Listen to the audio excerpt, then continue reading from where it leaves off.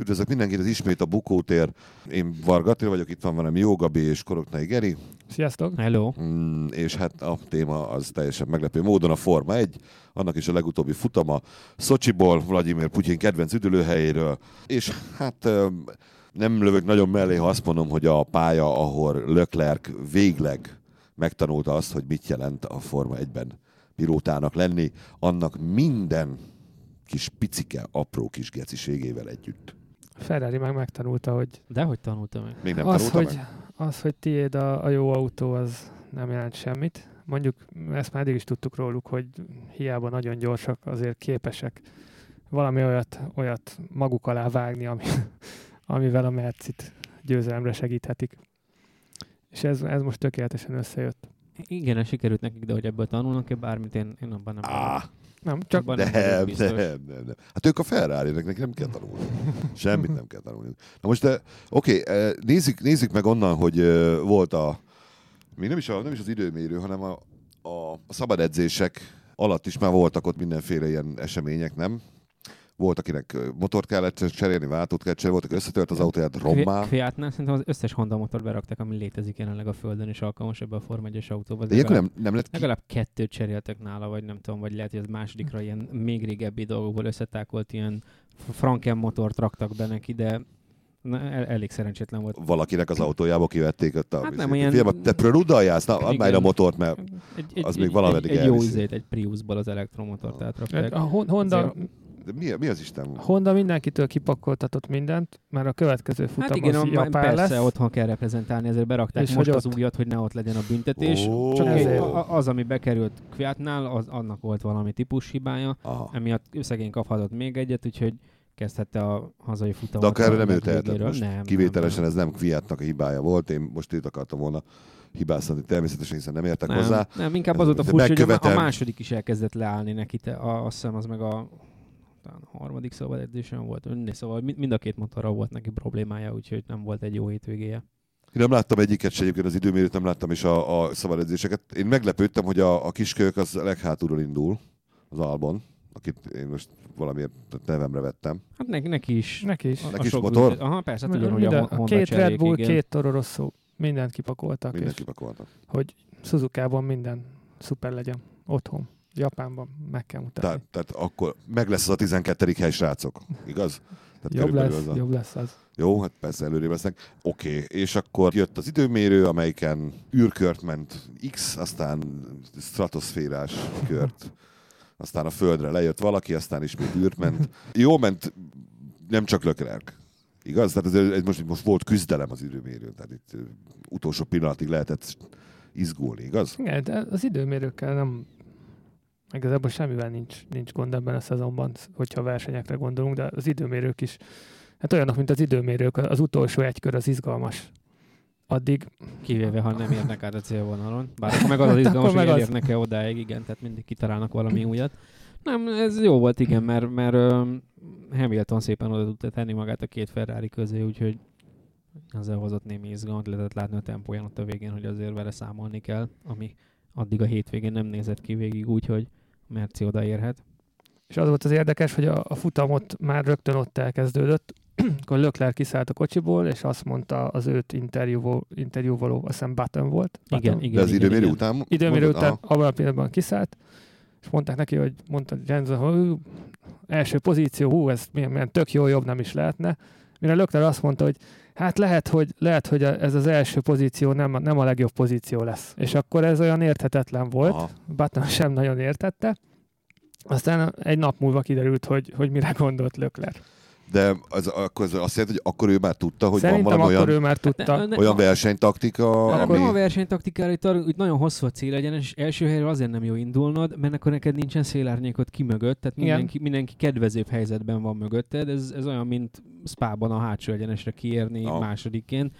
Szív az előtted levő autó magához, és hát azzal, hogy mondjuk egy Merci jött mögötte, és közvetlenül mögüle indult ugye Vettel effektíve a gyors Ferrari szélárnyékában jött, tehát ez biztos is volt, hogy szerintem ők így is számoltak, hogy jó eséllyel ott Vettel fog előre kerülni, és ugye ezután jött a rádióüzenet, hogy majd megoldjuk azt a cserét, tehát valószínűleg volt erre előre megbeszélt stratégia, jöjjetek el az első kör végén, úgy, ahogy az első kanyar végén, vagy a harmadiknál, ahogy tudtok, legyen meg lehetőleg az 1-2, tök mindegy milyen sorrendben, utána majd később megoldjuk a dolgot. Vettel megmondta, hogy jó. De volt egy ilyen rádióüzenet? Akkor, mert ez nekem kimaradt. Volt. Hát a második, harmadik körnél már jött. Ja, persze.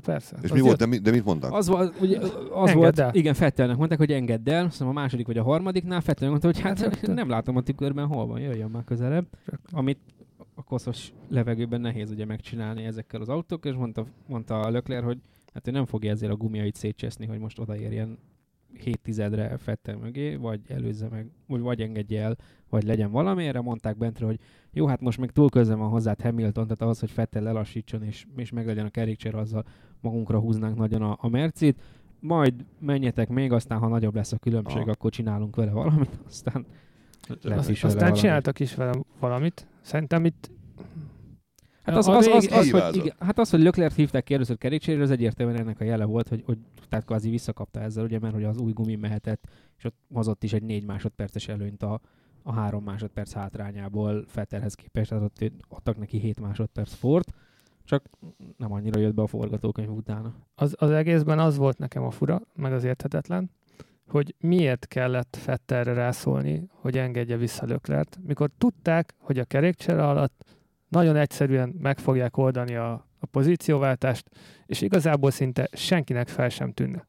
Hát azért, mert lehet, hogy érezték, hogy Leclerc versenytempója valamivel jobb Vettelénél. Hogyha Vettel megy egy 3/10-del lassabb kört elől, ami miatt nem tudja megelőzni Leclerc, mert ő rossz levegőbe jön, és nem tud közelebb kerülni hozzá, akkor az előnyből folyamatosan veszítenek körönként 3/10-et, az 5 körön, az már másfél másodperc. Szerintem Leclerc versenytempója. Ha Leclerc elől van, és megy, és kiautózhat előnyt, akkor Vettel így is úgy is lassabb, föltartja Hamiltont, és lehet, hogy akkor nem úgy jönnek, hogy Vettel 3 másodpercre mögötte Leclerc, 3 másodpercre mögötte Hamilton, hanem úgy jönnek, hogy Leclerc 7 másodpercre mögötte Vettel, és 2 másodpercre mögötte Hamilton. És de az honnan vették, hogy Leclerc gyorsabb versenyen? Hát van egy csomó idejük a szabad edzésekről. Hát jó, szabad edzésekről, de ez a verseny volt. A versenyen van versenyszimuláció. Leclerc nem közelített Vettelhez. És szerintem ez nem azért volt, mert nem akart, hanem mert nem tudott. Mert Vettel tök jól ment. Szar levegőbe jött mögötte. Az is, de azért nem kell 4 másodpercre lemaradni a csapattársad mögött. Úgyhogy én azt nem értem, hogy még azzal is egyetértek, hogy megbeszélték, hogy a rajtnál az egyik Ferrari segíti a másikat. De utána tudták, hogy meg akarják cserélni a két kocsit. Ennek ellenére megpróbálták egy Forma 1-es pilótának, a vezető Forma 1-es pilótájuknak azt mondani, arra megkérni, hogy engedd már el ugyan a másikat. Na most ez, hányszor láttuk már, hogy nem fog sikerrel járni. Nem sikerülhet. Ők azt gondolták, hogy Vettel lelassít. Ez nem igaz. Ezt nagyon sokszor láttuk, és azt is láttuk, hogy működik. És azt is láttuk, hogy amikor valakire rászólnak, akkor a csapat utasítást betartja. Azt is láttuk, hogy nem. És azt is láttuk, hogy valaki beszólt a rádióba, hogy rendben, de erről még beszélünk. De elengedi. Érted? Tudom, de miért volt rá szükség, Six? Simán ott volt a kerékcsere. Ha ez a kerékcsere után van, ez a sorrend, és már nincs több kerékcsere. Mi van, ha jön egy biztonsági autó, és egyszerre kell kihoznod a kettőt, mert úgy van meg az ablak, akkor nincsen kerékcseréd alatti helycsere. Akkor utána beszólok nekik. Mert de az már egy eldöntött tény, az már egy, hogy is mondják ezt, well established fact, hogy a Ferrarinál faszok vannak. Oké, rendben van. Tehát akkor, de ez az alapállás, érted? Ez ugyanolyan, mint azt mondjuk, hogy a mi kis falunk az prostó humorral operál. Oké, ez az alapállás, tudjuk, innen megyünk fölfele vagy lefele. Most, hogy az olaszokra bíznánk a világot, már régen kihalt volna az emberiség. Vidáman, ez kétségtelen, és nagyon jók az zabával, de már nem lennénk. Ha németekre, akkor meg mindegy. Ilyen kocka alakúak lennénk, és már régen az űrbe laknánk kockákba. És kockák. Borg kockákba remélem. Borg kockák. A németek a borgot építenék meg, mint a legtökéletesebb létezési formát, de érted, most feltételezzük azt, hogy a Ferrarinál elcsesznek mindent. Ezt most Vettel megfogta magát, és szépen kihasználta, de tudta nagyon, hogy úgyse lesz semmi. Tehát, hogyha most azt mondják neki, hogy gyere be, hogy engedd, és azt mondja, hogy nem engednél, akkor most őszintén mi fog történni? Semmi. De én is pont erre céloztam, pont erről próbáltam beszélni, hogy ő jól tudta, hogy neki ebből most mi baja lesz?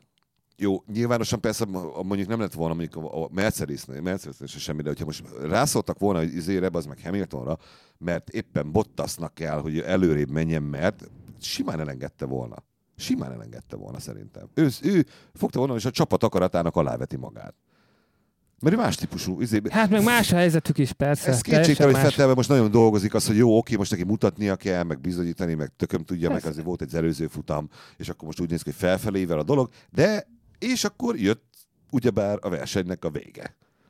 Vagy a második fele, vagy második harmada. De még annyira nem menjünk előre, mert... Még mindig a harmadik körnél tartunk? Nem a harmadik körnél, de ezt tudni kell, hogy Vettel a Ferrari karrierjéért megy ezeken a futamokon. Hogyha megnyerte volna Leclerc a szingapúri versenyt is, és most 3-nál tartana zsinórban, akkor most már kérdés nem lett volna, hogy Leclerc nyeri az orosz futamot, vagy hogy őt akarják előrébb engedni. Hát de visszajött Szingapúrban, és ilyen az a popszakma. Felcsillant előtte az újabb esély, Szocsiban is, most az orosz futamon is, hogy még egy kicsit visszahozzon a saját súlyából a csapaton belül, és ezt ő ki is használta. Most Szingapúrt az teljesen fair and square nyerte Vettel? Nem. Hát nézd. Lehetett volna máshogy is, de ott szerintem a körülmények játszottak leginkább a kezére. Oké, azt a múltkor is beszéltük, lehet, hogy ebben valami pszichológia van, lehet, hogy próbálnak neki segíteni, hogy abból a gödörből kijöjjön, stb. Oké, rendben van, valahol dicséretes. De nem másnak érted, most... Jó, nekem szimpatikus, Monakói a gyerek, ügyes, pofátlan, pimasz, és akkor azért érdekes, mert mi lenne, hogyha fordítva lennének?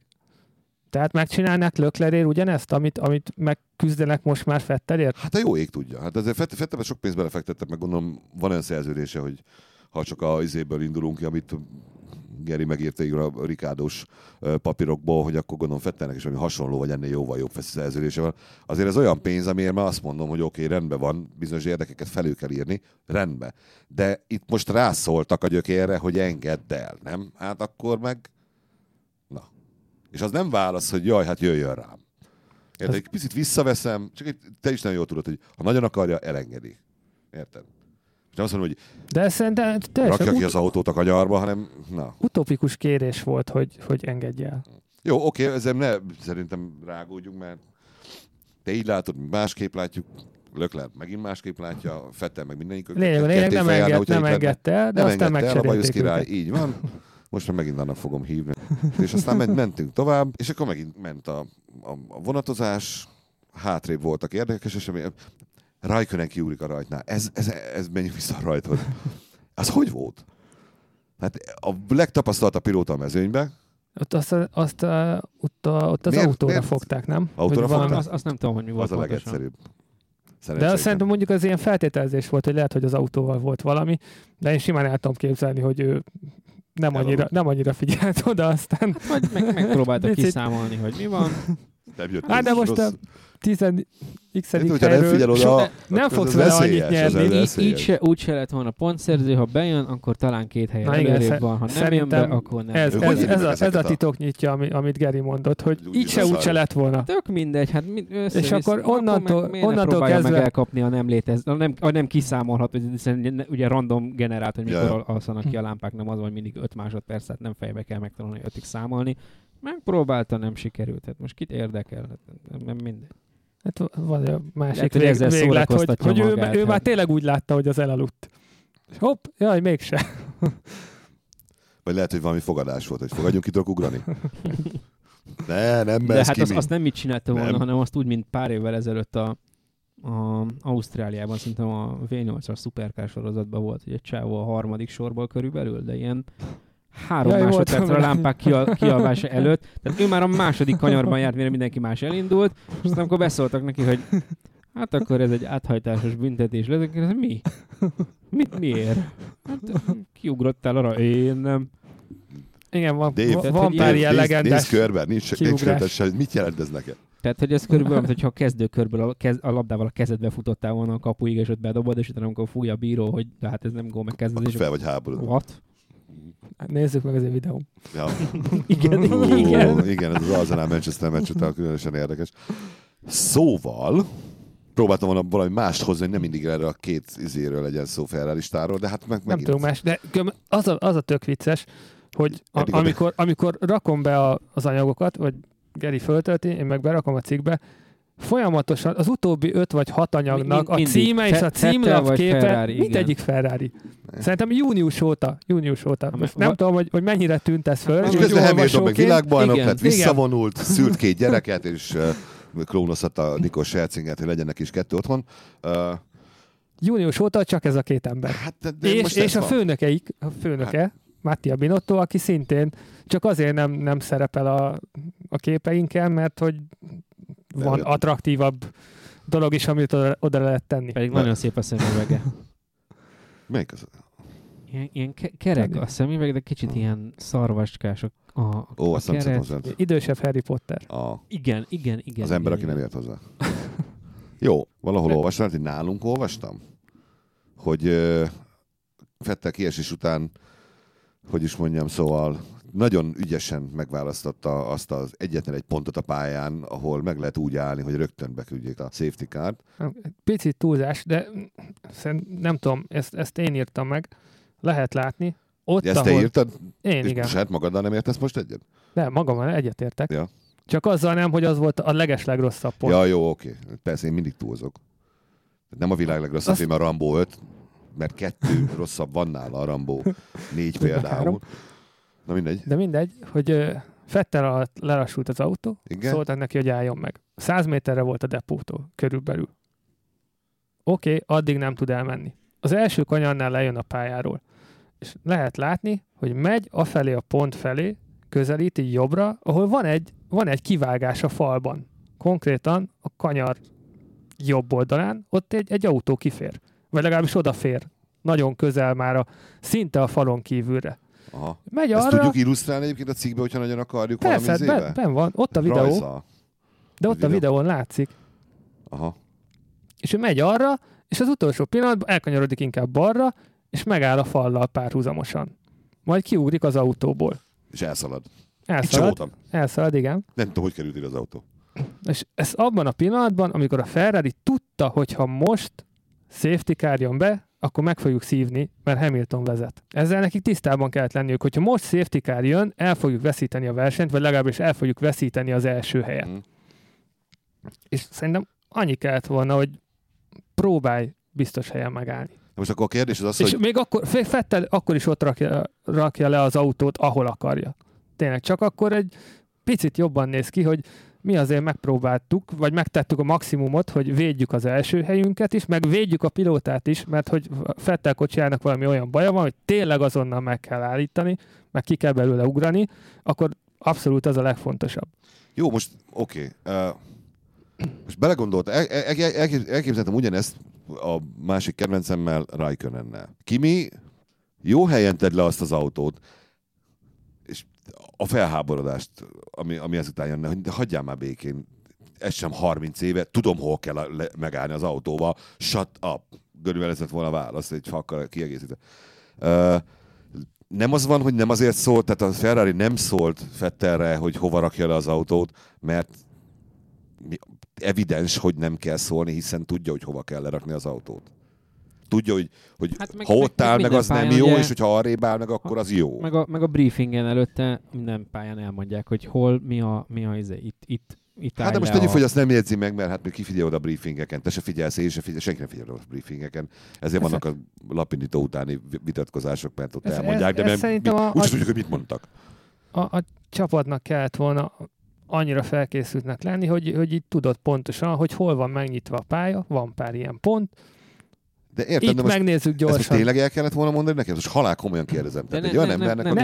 Nem jól látjátok a problémát. Amikor a harmadik körben azt mondták, hogy engedd el Leclerc, akkor nem engedte el, és megdorgálták, hogy ez nem szép dolog. Utána azt mondták neki, hogy ez nem volt szép? Azt mondták neki utána, hogy álljál meg, hát akkor ő szót fogadott, és megállt egyből. Hát most érted, az előbb nem teljesített az utasítást, az volt a probléma, akkor most teljesíti az utasítást. Tehát, hogy ő tehát ilyen alapon akkor megálltott volna az út közepén is. Hát persze, hát tulajdonképpen az képest jó fej volt, hogy nem folytatta keresztbe a Ferrarit az aszfalton. Hiszen azt mondták neki, hogy állj meg. De ha már, akkor miért nem azt csináltad? Tehát érted, hogyha azt mondom, hogy ez van, ti mondtátok, én megálltam, akkor mérlegelte egy másodpercig, hogy jó, az előbb nem jól cselekedtem, akkor most jól cselekszem, hogy javítsam a hibát.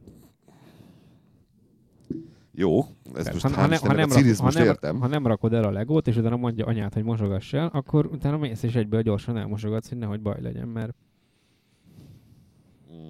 Nem tudom. Ez történt szerintem. Örülök, hogy ezt nem én vetettem föl most, amit Geri mondott. Nem, az a baj, nem tudom egészen pontosan, és egyikünk sem tudja, hogy mi nem látunk bele a fejébe. Utána Vettelt a versenyigazgató megdicsérte, hogy nagyon jó helyen rakta le a kocsit. Tessék, mondom én. Na most akkor akkor viszont mi vagyunk a hülyék, nem? Tehát akkor mi vagyunk a hülyék, mert azt mondjuk, hogy akkor tényleg, hát most szerencsétlen, hát kiesett a izé, nehogy még azzal foglalkozzon már. Hát örüljünk neki, egyáltalán nem ment falnak. Élben egy darabba szállt ki az autóból, stb. Amivel most ezzel nem is akarok hülyéskedni, meg viccelni.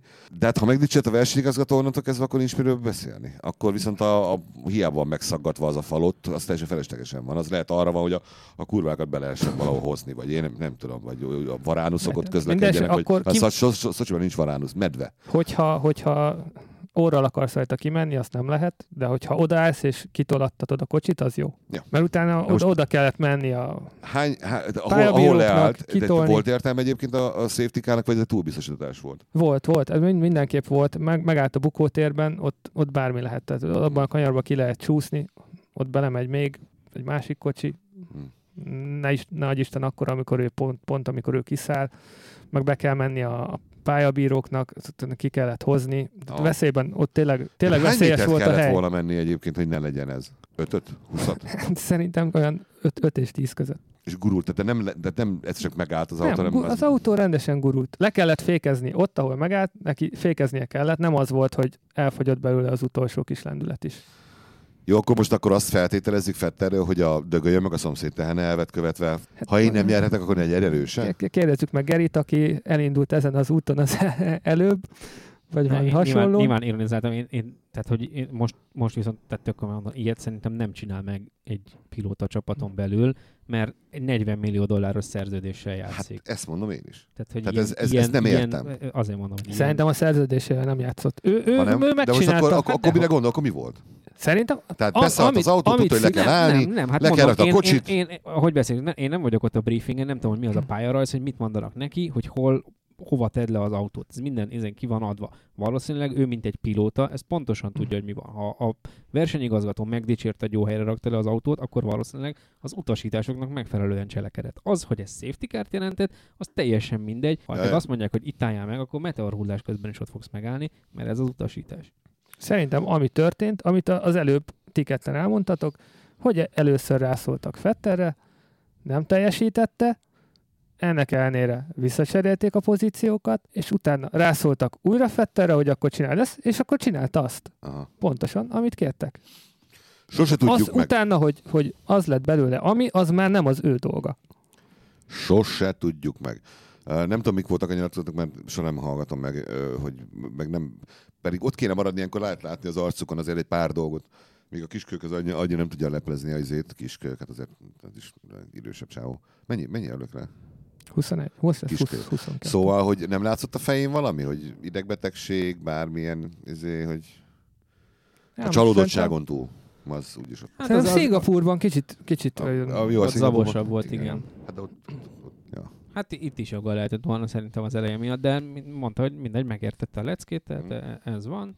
Mondanak valamit a futam előtt, és ő betartotta mindent, amit kértek, a másik nem, akkor így játszunk. Na most jó, csak ugyebár amikor ugye Prost meg Senna versenyzett egy csapatba. Igen. Persze. Most nem akarom hasonlítani, hogy Vettelt meg Leclerc, mert azért Makó Jeruzsálem, meg stb.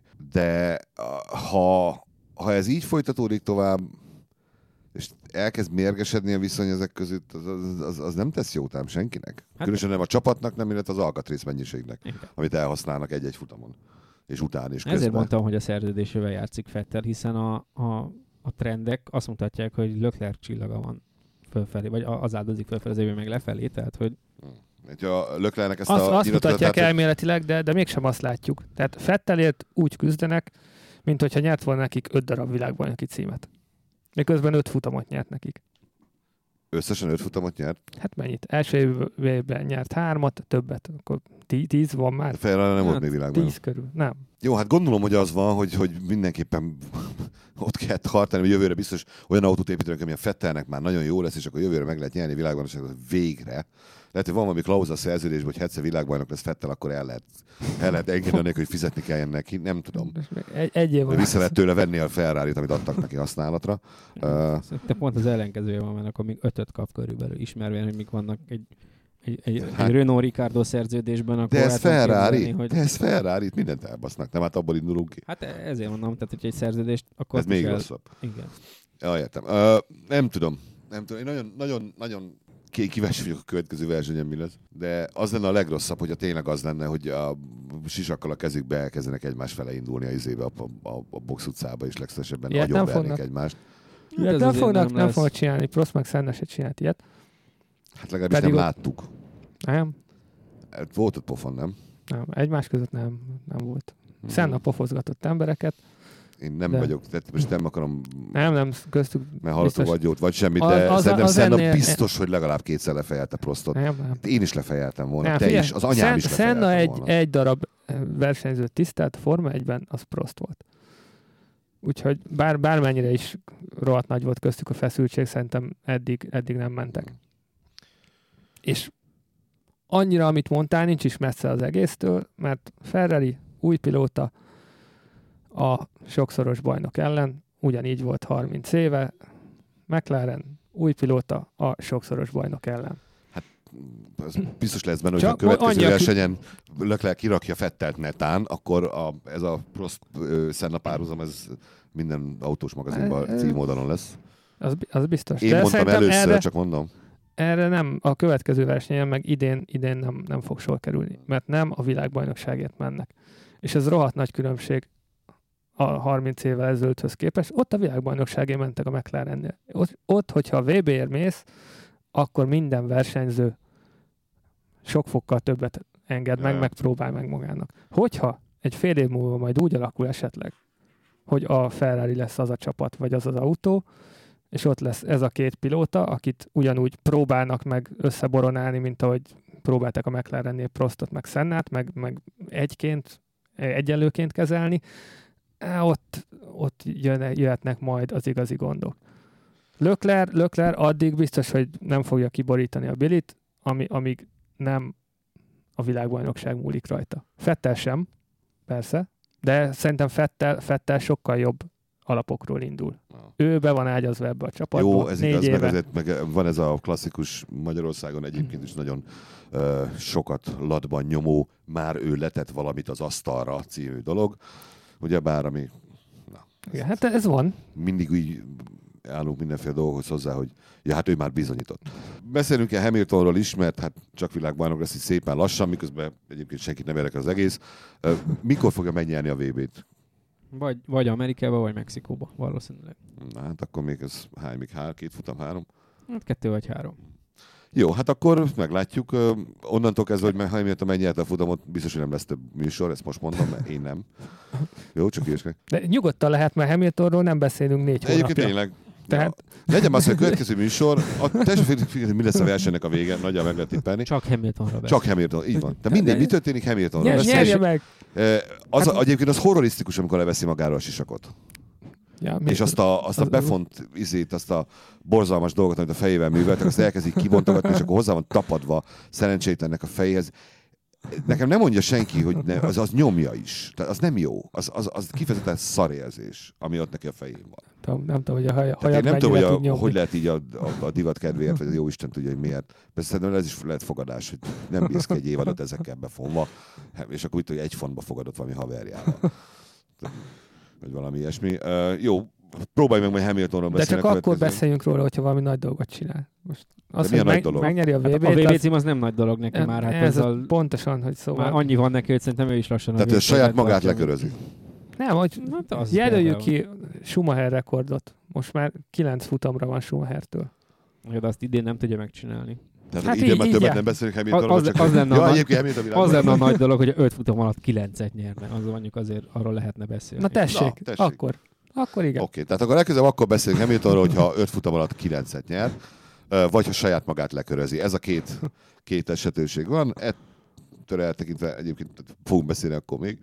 csak a következő verseny után, ami mikor lesz? Most 2 hetet pihenünk. 2 hetet pihenünk. Jó. Hát akkor majd jövünk egyszer. Köszönjük szépen, megtisztelő figyelem, stb. Spotify, iTunes, vagyunk mindenhol.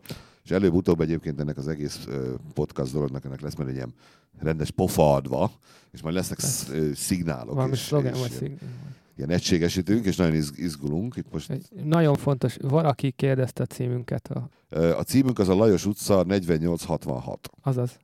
1036, Budapest, B lépcsőház, és a 4. emelet, ez a 2 kulcs szó. Köszönjük szépen a figyelmet, majd jövünk vissza, szevasztok! Hello! Sziasztok!